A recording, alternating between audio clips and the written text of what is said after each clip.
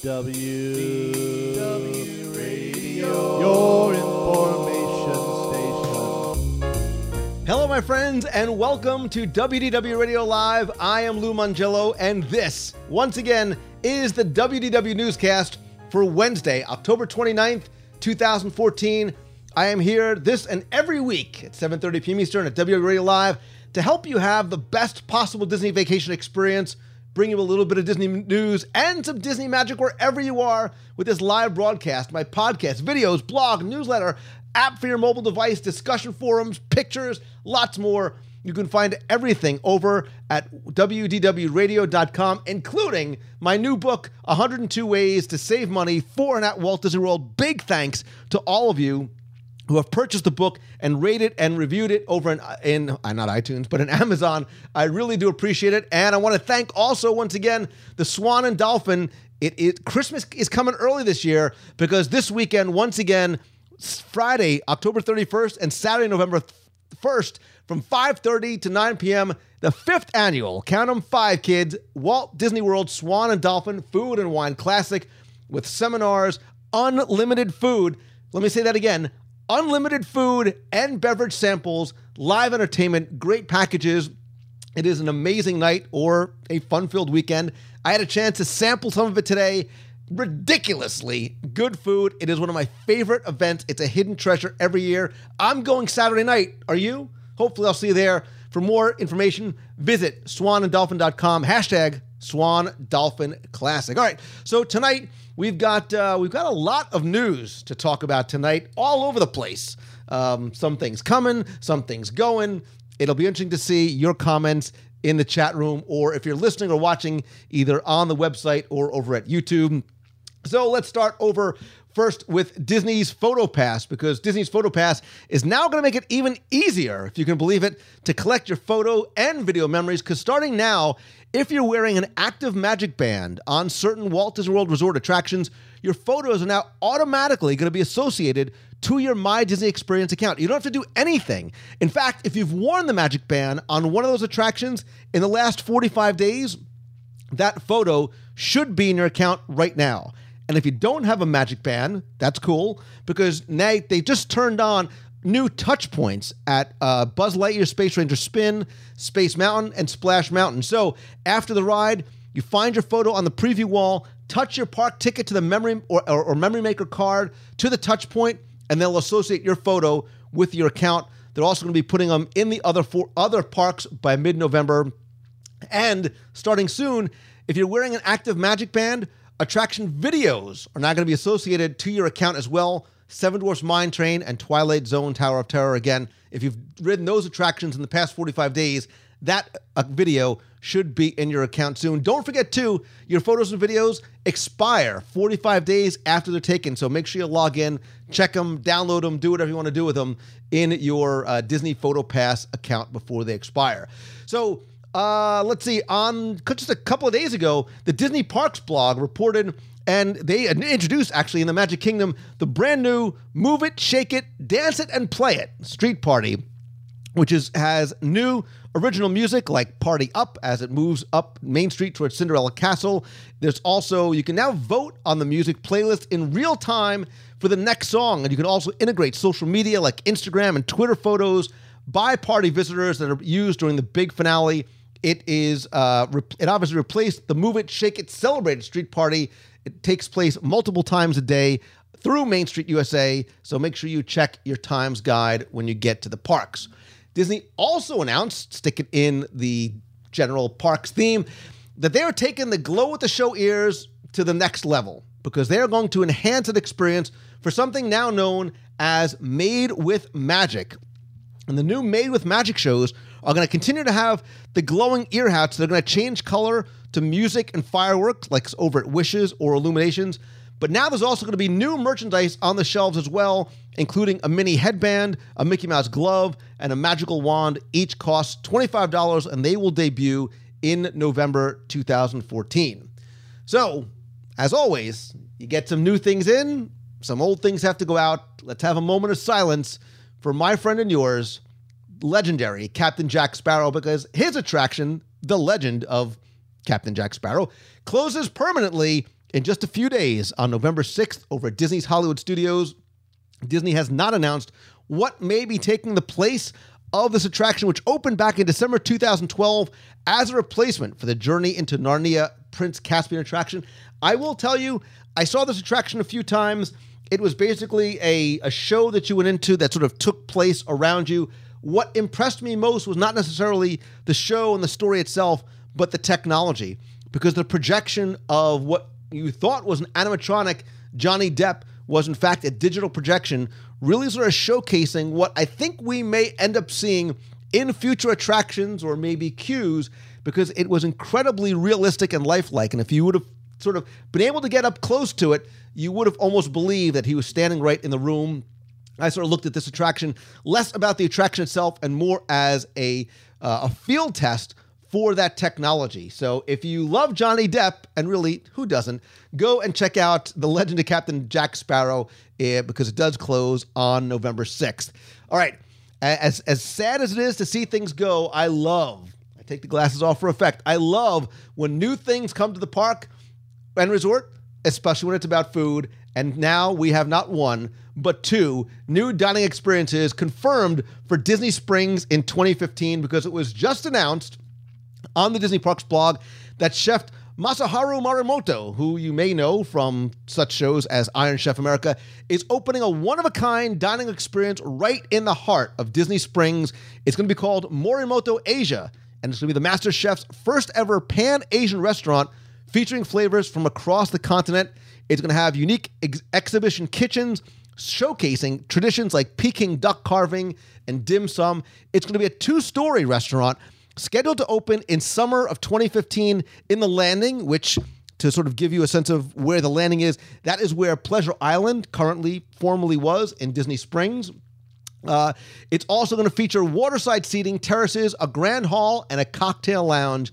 I love Pan-Asian cuisine. I am so very excited for this coming to Disney Springs. And I love, again, it's all about the water features and the waterside dining and the lounge. I have a feeling I'll be visiting Morimoto Asia a lot, as in daily, weekly, frequently. Speaking of a new dining experience and integrating the water, the Boathouse was also just announced for the Landing in Disney Springs. This is going to be an upscale waterfront dining experience. It really is going to immerse guests on land and on the water with not just great food, but live music, floating artwork, dream boats from the 30s, 40s, and 50s, guided tours aboard the captain's piloted 40-foot Italian water taxi, champagne, chocolate-covered strawberries, amphicar rides that launch from the land, enter the water, and take guests on a 20-minute tour of the landmarks of Disney Springs. Now, if this sounds like something, a kind of concept you've heard of before, it is brought to you by Steve Schussler, say that 10 times fast, who brought us Rainforest Cafe, T-Rex, and Yak and Yeti. So this experience is going to really be showcased in a very big, very expansive restaurant with 3 distinctive bars, including the Captain's Raw Bar, the Admiral's Club Bar, and the Dock Bar, which is going to be built over the water. There's going to be other nautically themed rooms like the Runabout, Twin Transoms, and the Lake House. There's also going to be 2 private dining rooms for special events, the Regatta and the Trophy Room. The Harbor Master is also going to orchestrate daily flag ceremonies, live musical performances of bugle songs performed aboard a classic 1800s antique steamboat, lots of nautical items, engraved paddles, lake-themed merchandise, and other items going to be available in the ship store. This is going to open in spring 2015, and get this, I love this, the gourmet menu is going to be served until 2 a.m. daily, right? A lot of restaurants close 11, 12 o'clock, open till 2 a.m., steaks, chops, seafood, and oh, how much I love and anticipate the Raw Bar. But what I like about this and what intrigues me about this, believe it or not, is not just the food, but this really is, and I know I use this term a lot, it is a dining experience, right? Because it's not just about the food and sort of dining over the water. There's the things that you're going to be able to do on and around the water. So a number of months ago, I saw and had pictures sent to me of these cars that were driving on the water. They looked like cars from the 40s or 50s, like old Woody station wagons and convertibles, driving in the water. So there's these boat-shaped like cars, not knowing what they were obviously being tested for. Now we can see that. Additionally, there's going to be a 40-foot Italian water taxi, those amphi cars, a 20-minute tour of the landmarks of Disney Springs. So it's really going to integrate the story of Disney Springs. You're going to have that 1800s antique steamboat. I love this concept. I love what Steve Schussler does. Not just his great entrepreneurial story, but the way he tells stories in his restaurants. I think this is going to be a really huge draw. And I like the fact, too, that there are a lot of different rooms, a lot of different experiences you can have there, including things like private dining rooms for special events. Say, for example, a WDW Radio get-together, which we definitely have to make happen. Again, that's going to open up in the spring. Very, very excited to see what the Boathouse is going to look like. Speaking of boats, nice transition, Lou Mangello. Disney Cruise Line just announced new ports and itineraries for early 2016, including two popular Caribbean destinations, Tortola, British Virgin Islands, and Martinique. So that's going to add to places like San Juan, Puerto Rico, Martinique, Tortola, Castaway Cay. There's also going to be there's also going to be sailing from Port Canaveral and Miami and the Bahamas as well, to the Bahamas and the Caribbean. All of them obviously include a stop at Disney's private island, which is Castaway Cay, which is my favorite thing. And finally, let's talk about the giant blue elephant in the room, because after years and years and years of rumors and speculation, Disney confirmed this week that the Sorcerer Mickey hat in Disney's Hollywood studios will be removed sometime in 2015, according to the Orlando Sentinel.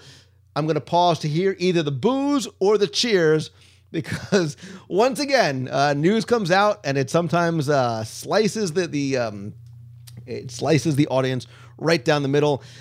Disney has decided to reimagine the area in front of the Chinese Theater on Hollywood Boulevard and remove the 122-foot hat that has stood as the park's official icon since 2001.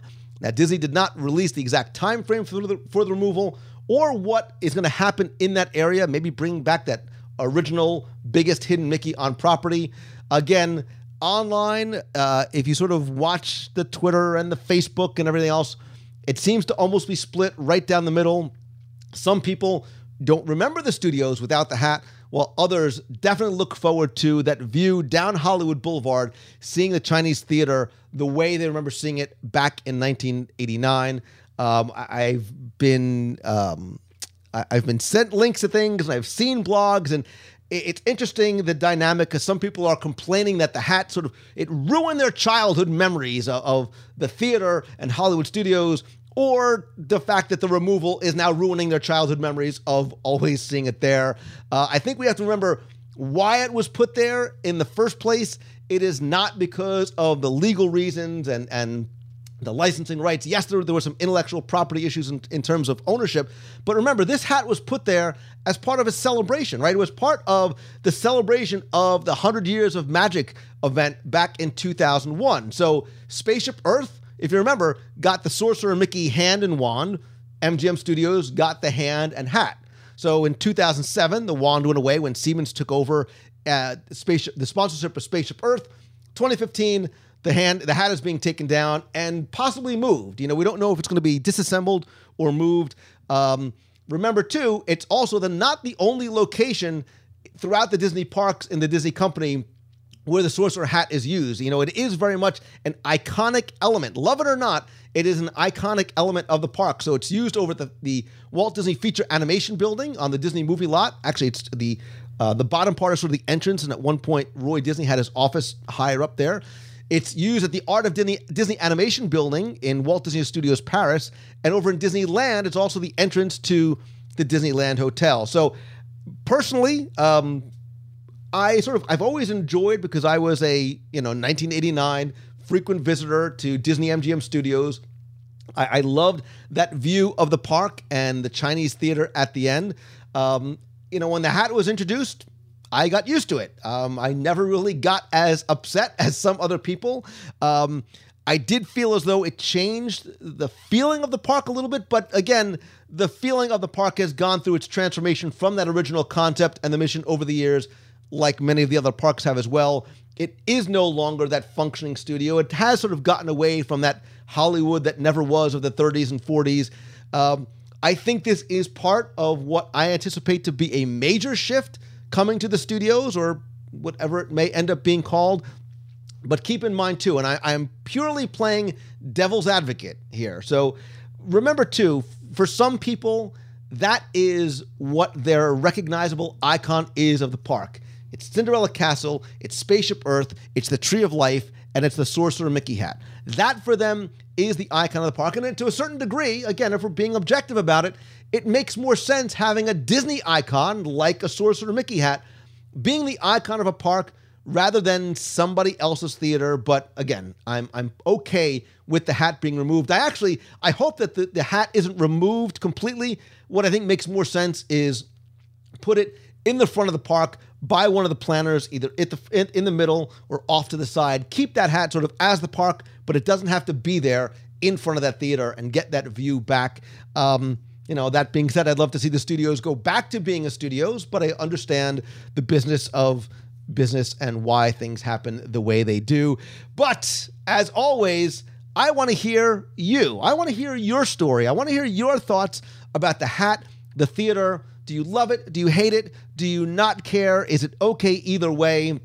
It is what it is, and I'm okay with that. I would love for you to either tweet me, 140 characters or less, at Lou Mongello, facebook.com/Lou Mongello, or if you're watching the video on YouTube, leave a response in the comments below, or you can also come to WDWradio.com, or better yet, call the voicemail.